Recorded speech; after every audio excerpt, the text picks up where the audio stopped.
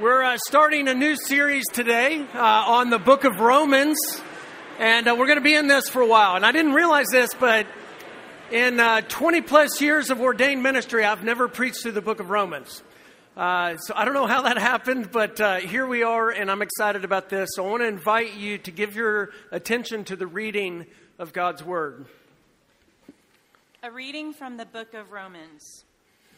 Paul, a servant of Christ Jesus, called to be an apostle, set apart for the gospel of God, which he promised beforehand through his prophets in the Holy Scriptures, concerning his Son, who was descended from David according to the flesh, and was declared to be the Son of God in power according to the Spirit of holiness by his resurrection from the dead, Jesus Christ our Lord, through whom we have received grace and apostleship to bring about the obedience of faith for the sake of his name among all the nations, including you who are called to belong to Jesus Christ.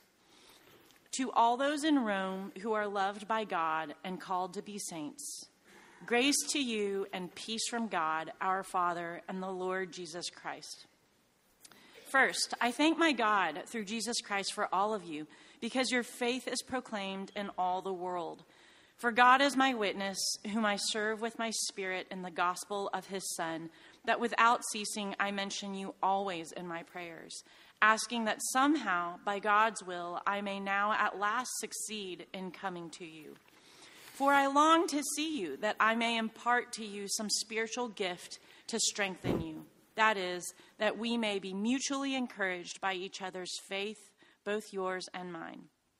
I do not want you to be unaware, brothers, that I have often intended to come to you, but thus far have been prevented, in order that I may reap some harvest among you as well as among the rest of the Gentiles. I am under obligation both to Greeks and to barbarians, both to the wise and to the foolish. So I am eager to preach the gospel to you also who are in Rome.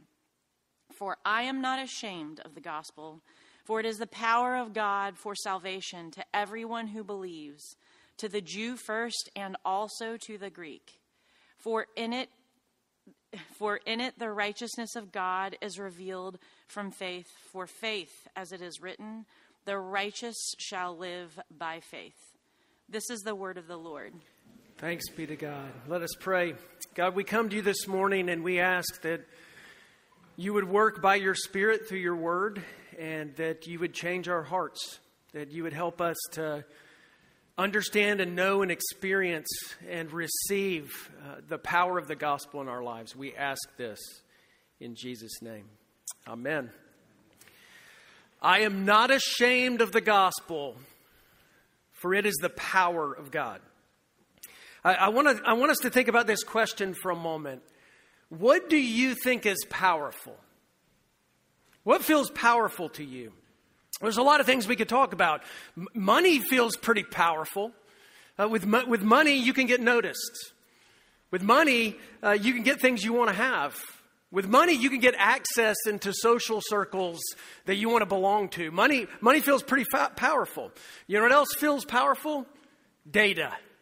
Data feels powerful.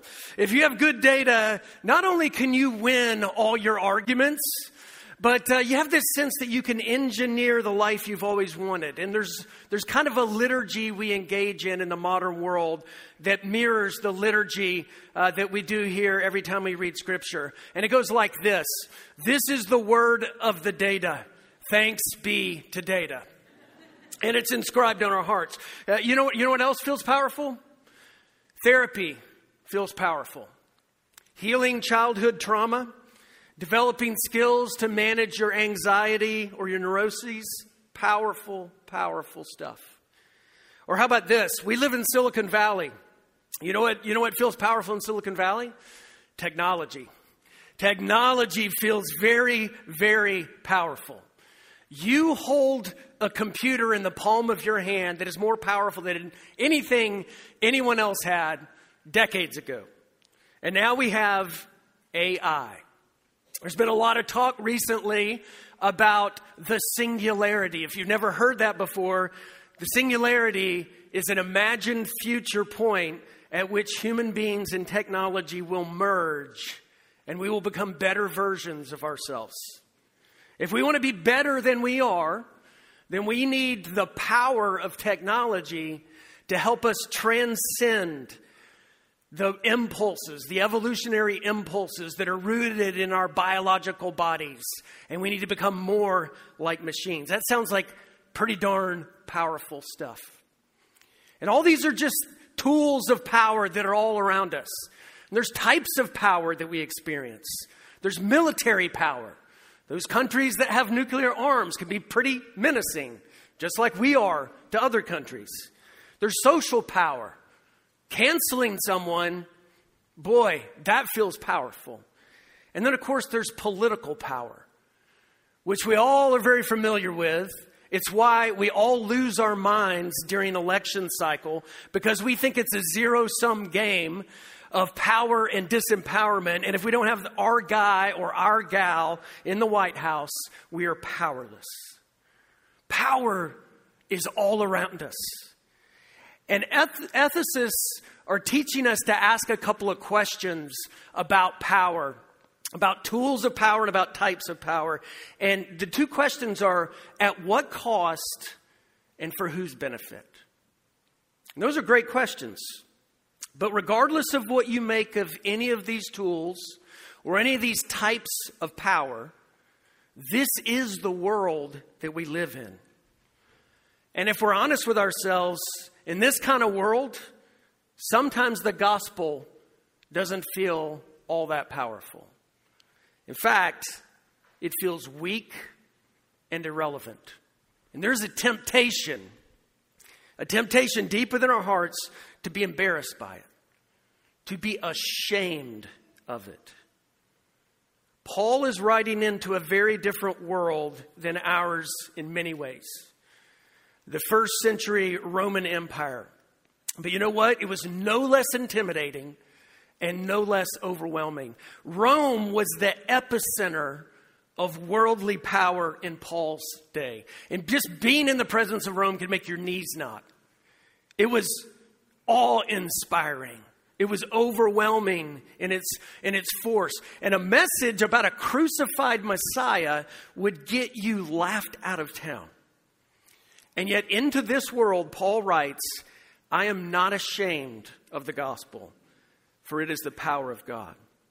Now, you might say, interesting, I'm new to this Christianity bit. You know, who's this Paul guy and why should I care what he has to say? Well, one thing you should know is that this guy, Paul, was willing to stake his life on this claim.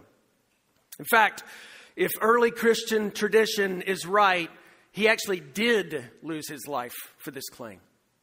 That he actually eventually came to Rome and he was beheaded. Not just a few years after writing this letter, likely during the persecutions of Nero. He was crushed by Roman power. And yet the message he proclaimed, the power of the gospel that he preached, has circled the world, changing hearts, changing lives, even to this very day. Paul's letter to the church at Rome is his magnum opus. It is the place where he goes into the greatest detail about this gospel that he says is the power of God. And just a few little notes about this. I don't want to bog us down in introductory stuff, but it's likely that he was writing this in about 57 AD. And he was on his third missionary journey. Many guess that he was writing from Corinth, and he was having some time to sit down and reflect and plan for his future. And there were a few things he wanted to do. He wanted to preach the gospel all the way in Spain. But he had a collection that he had gathered, a relief collection that he needed to deliver to Jerusalem. And so he's writing to this church at Rome, a bunch of house churches, that were experiencing tensions, and we'll go into more detail about this later, between Jewish Christians and Gentile Christians. And he's wanting to come visit them and encourage them. And he's also, as it says in the middle of our passage, he wants to experience their encouragement as well. And he wants to get their support. As we read at the end of the letter, it's kind of a fundraising effort to help him preach the gospel in Spain. But he also wants them He wants to help them sort out their differences. And the only way that's going to happen is by drilling down into this very gospel that he says is the power of God. Paul, in verse 1, says that he is an apostle, an apostolos. He didn't apply for that job. Right? He didn't volunteer for it. He didn't self-authorize. He was called to it when God crashed into his life. And from that very day on, he was consumed with one thing, this gospel that he calls the power of God. Now, the book of Romans has been called one of the greatest pieces of ancient literature ever to be written. And one of the reasons for that is the impact that it has had on our world. And you can kind of look through Christian history and see all the big names that have been affected by it. Augustine's world was rocked by it. Luther, John Calvin, John Wesley, and even into our day, one of my favorite New Testament scholars, Fleming Rutledge, she writes, I was 15 years old when the message of St. Paul to the Romans first began to dawn on me. And my life has never been the same. Which is why she calls Romans theological dynamite. Which fits well with a passage that talks about the gospel as the power, the dunamis of God. Verses 16 and 17 are like a thesis statement for this whole book. And we're going to spend time talking about that, and we're going to spend time talking about the first few verses and not so much attention to the middle. But here's the thing I want you to grapple with. If you want this to change your life, this book, this message, like it has so many others, you got to understand and receive what Paul is talking about here in verses 16 and 17. Because it is through believing the gospel that the power of God is unleashed in our lives. So here's what I want to do. I want to ask 3 questions this morning. What is it? What is the gospel? Why does it matter? And who is it for? What is it? Why does it matter? And who is it for? So let's start first with that first question. What is the gospel? Now, if you notice, when we talk about the gospel, like we sometimes think we're talking about those books called the gospel, according to Matthew, according to Mark, according to Luke, according to John. And that's not what Paul means here. The gospel is good news. It's not good advice. And that difference makes all the difference in the world. The word gospel, euangelion, right, comes from a word that means good news. Good news is what the gospel is. And I want you to think about it like this. In the ancient world, how did news travel? It wasn't through newspapers. No one reads those anymore. It wasn't on Twitter. Didn't exist. It wasn't through CNN. It traveled through messengers. Heralds who would come into town and declare the news. They would say, victory, or there's a new emperor, Vespasian. And in fact, you can go back and look at the literature and they talk about, hear the good news, Vespasian is now the emperor, right? It is an announcement that means something has changed that is of great consequence to you. Now, in our day, we talk about the difference between soft news and hard news. Right? Soft news is like, I don't know, the largest watermelon ever grown in New Zealand was discovered, you know, and you're like, that's great. It doesn't really impact my life. It's not of much consequence. But, you know, hard news is President Biden was reelected, or President Trump is back again.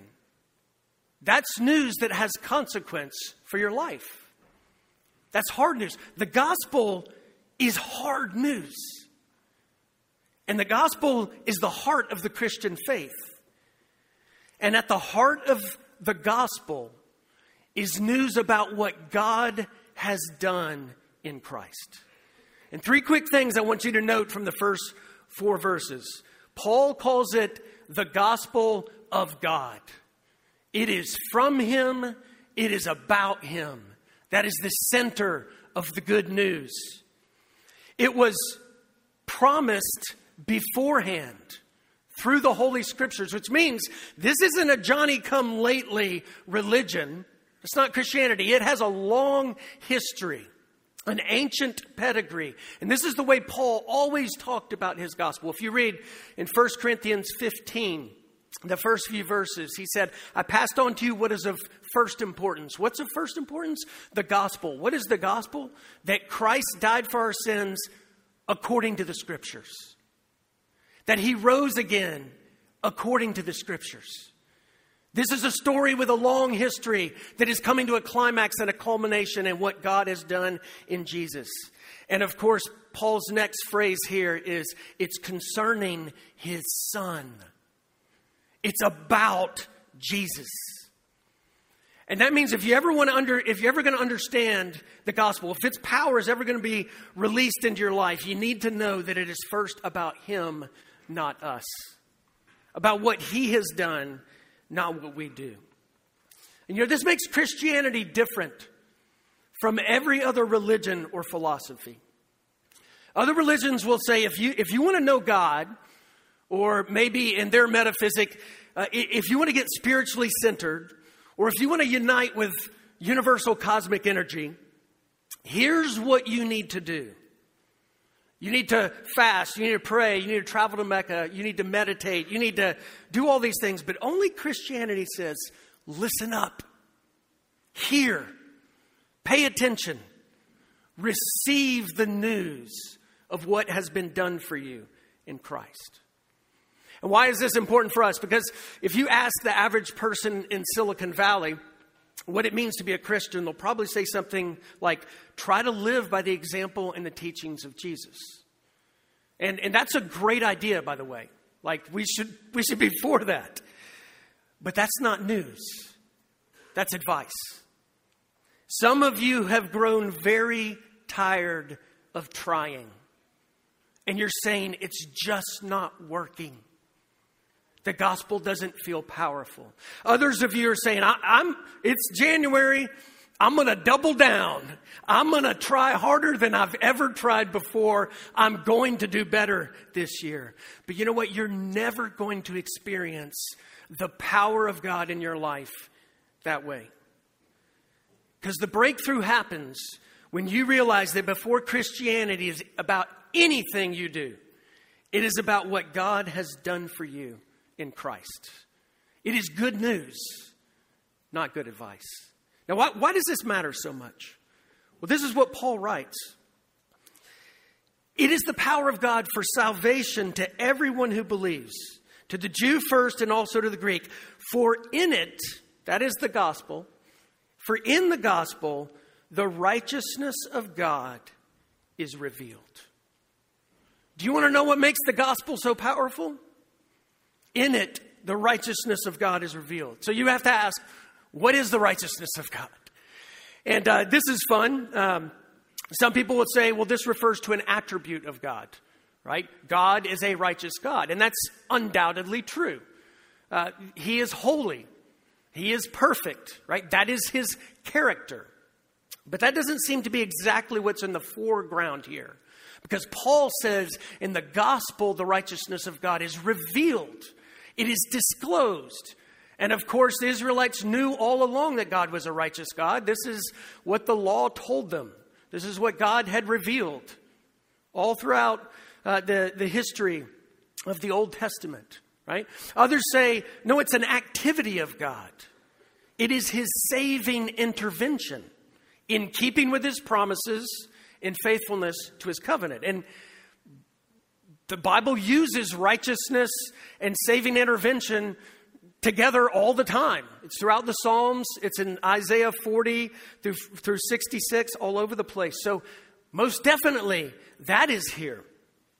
But here's the third way that people have understood this. It's a gift from God. A righteousness he achieves through the life, death, and resurrection of Jesus. And Paul will go on to talk about it this way in this very letter to the church at Rome. In Romans chapter 5, he will talk about the free gift of righteousness that we receive. He will talk about a righteousness that we get that is in contrast to the righteousness we try to establish on our own in Romans 10. And if you look at Paul's own autobiography in Philippians 3, he contrasts a righteousness that he tries to establish with a righteousness that is from God. When Paul unpacks his gospel, he means all of these things. So it doesn't really matter that we decide exactly what the righteousness of God refers to, because his gospel tells us this. It is God's righteous way of making right those who trust Jesus by giving them a righteousness that is not their own but his. And you know what that means? It means the gospel is not just about forgiveness. It is about being clothed in the righteousness of Christ. You know, this led to a great breakthrough in Martin Luther's life. He meditated on verse 17, and he said he kept hearing the phrase, the righteousness of God, and it made him angry because he thought, this is God's just judgment of my sinfulness, and no matter how hard I try, no matter how much of an impeccable monk I think I am, I know I don't stand up to scrutiny. And he said, I didn't love God. I hated him. Until he realized that in the gospel, which is the power of God, there is a righteousness we receive from him. His hate turned into love. The righteousness of God is a righteousness that comes from him to us, and we receive it by faith. And when Luther understood this, it blew the doors wide open in his life. See, the gospel has the power to change our thinking, our priorities, our passions, our families, everything, because it can do what nothing else can do. The one thing we need that nothing else can accomplish, and that is reconciliation with God. It's the deepest longing of our hearts, and we don't even know it all the time. And this is the news. God has done something in and through Jesus, his son, that changes our relationship with him. Paul will later describe it as being justified in his sight, declared righteous in his sight, and God has done it in a righteous way. And I want you to notice, this isn't something that happens inside of us first. It is something that happened outside of us that ultimately will change what's inside of us. The gospel is more than forgiveness of sins. It is a declaration of righteousness. It's more than getting a pardon from prison, right? It's like being clothed with the Congressional Medal of Honor. You know, there's another verse in Paul's writings, 2 Corinthians 5:21, where, and we've talked about this a good bit here at Grace Church, but Paul says, he who knew no sin, that is Jesus, became sin for us, so that in him we might become the righteousness of God. Have you ever thought about what that means? Does that mean Jesus actually turned sinful? He became greedy, he became angry, he became violent? No. But he was treated as our sins deserve. He was given the treatment our record earned. But you know, the other side of it is this. We don't become perfectly righteous by being united to Jesus, but we get treated as his righteousness deserves. We are given the treatment his record earned. We're covered with his medals. We are clothed with his glory. We are robed in his righteousness. If you don't get this, you will never experience the power of God unleashed in your life. Now, some of you I know may not connect with the word righteousness, but I promise you'll recognize it if you look long enough inside yourself, because you're going to see this longing to be validated, to be approved, to be received, to be accepted. You're longing for a righteousness that passes scrutiny. And we're going to talk a lot about that as we move through this book. But it is everywhere around us, and it is all up inside us. And you know where I hear it a lot? Is all the memes that are going around saying, you are enough. You see those? You hear those? You are enough. Why do we say that? Why are we saying that to each other? Do you know why? Because we have a sneaking suspicion that we aren't. And if people really knew, they wouldn't think so either. And the gospel comes and says, you don't have to be enough. Jesus was enough for you. In 2017, at the Tribeca Film Festival, Oprah Winfrey was interviewed. And you know what she said was the most frequently asked question after an interviewer did their bit with her? The question was this: how was that? Was that okay? How did I do? And it didn't matter if it was Barack Obama or Tom Cruise or Beyonce or ordinary people that she was interviewing. Everyone wanted to know their status. Everyone wanted to know how they did. Everyone wanted to know if they lived up to the expectations of their hype. And what was interesting is everyone knew they couldn't render this judgment on themselves. That they needed someone outside them, in this case Oprah, to make a judgment on them, confirming that they survived scrutiny, that they passed the test, so they could show up on the other side, affirmed, justified, righteous. And friends, look, this is the core struggle under all of our lives, is that longing to be received and accepted. And that's not just out in Silicon Valley. That is right here in this sanctuary this Sunday morning. Hiding beneath all our activities are those questions. How was that? Was that okay? How'd I do? What is my status? Am I acceptable? And the Bible says there's a theological reason for that. Because fundamentally we know we are not right with our Creator. And something has to be done to put us to right. If you try to find your enoughness in anything else, it'll be blown away. It'll be blown away by recession. It'll be blown away by betrayal. It'll be blown away by old age. It'll be blown away by rejection. But the righteousness of Jesus is bulletproof. The gospel is more than forgiveness. It is being clothed with the righteousness of Christ. And when this lands on your heart, Paul says it produces the obedience of faith. That's what he's saying he's going around preaching the gospel for.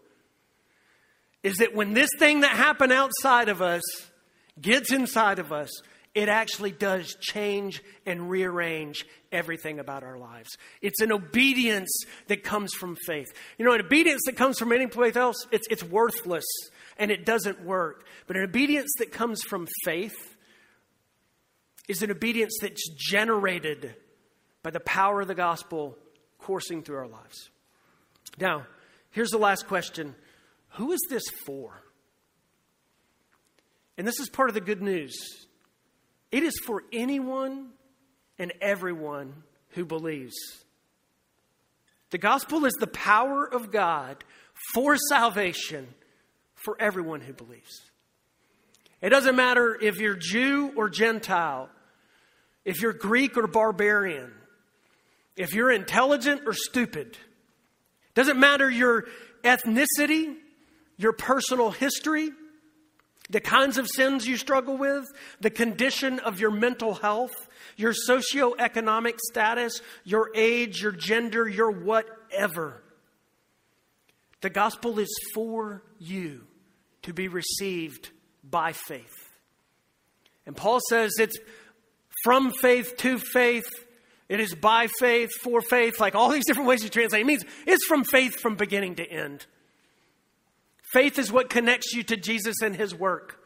And it will always be that way. Receiving and resting upon Him alone for your righteousness. You can join the train of those who belong to Jesus, whom Paul describes. Notice how he describes them. Loved by God. Loved by God. Called to be saints. Right? This is the way of life.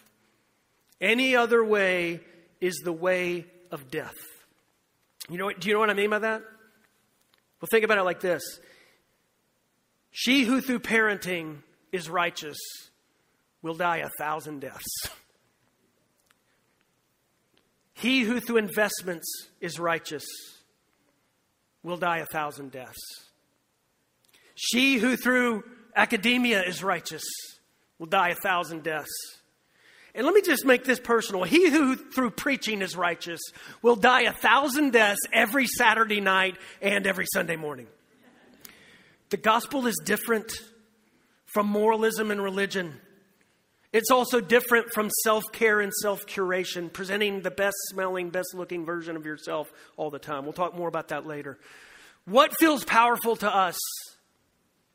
Well, reaching our creative potential, personal freedom, to the ability to choose, agency, being impactful, like these things feel powerful. But over and over again, you hear people say things like, I did everything I set out to do, and I still feel empty.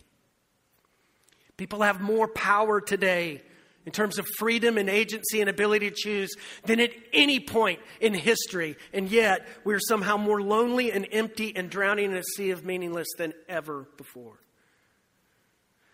The gospel does come in and make you die to your own things, but it raises you to newness of life. The righteous shall live by faith. What does Paul mean by that? It's a quote from Habakkuk. It's this crazy episode in the story of Israel where God's going to exercise judgment and salvation, but he does it in this way that Habakkuk doesn't understand. And God says, look, I'm up to something you're not even going to believe if I tell you. You're not going to get it. And then Paul sees the culmination of it in the life and the death and the resurrection of Jesus. And he says, take a look at this. At what God does to upend the power structures of the world. The weak, suffering Savior actually becomes the power of God unleashed in your life. Why? How? Because in it we get a righteousness. We get a reconciliation with God. Right? We get made right with the one who made us. You know, I came across an article this week about the Irish philosopher John Moriarty. And it's about his book, Nostos, which is a Greek word that means homecoming. It chronicles his spiritual journey. And Moriarty tells about how he had given up on the simplistic, unconvincing Christianity of his youth. Walked away from it. He threw himself into academia and spiritual exploration, only to become disillusioned once again later in life. So he left his career behind and he moved back to the mountains of Connaught in Ireland. And he sat around for a while exploring various religious traditions, but really feeling like nothing means anything. And then one day he had a devastating personal crisis that shattered his world. And this is what he writes: in an instant, I was ruined. For years, he wrote, he had been engaged in a genuine search for the truth. Not merely a speakable truth, but a truth I would surrender to. And now he realized with terrible inevitability that there was only one story that could hold what he had seen. Only one prayer that was big enough. He had, he wrote, been shattered into seeing.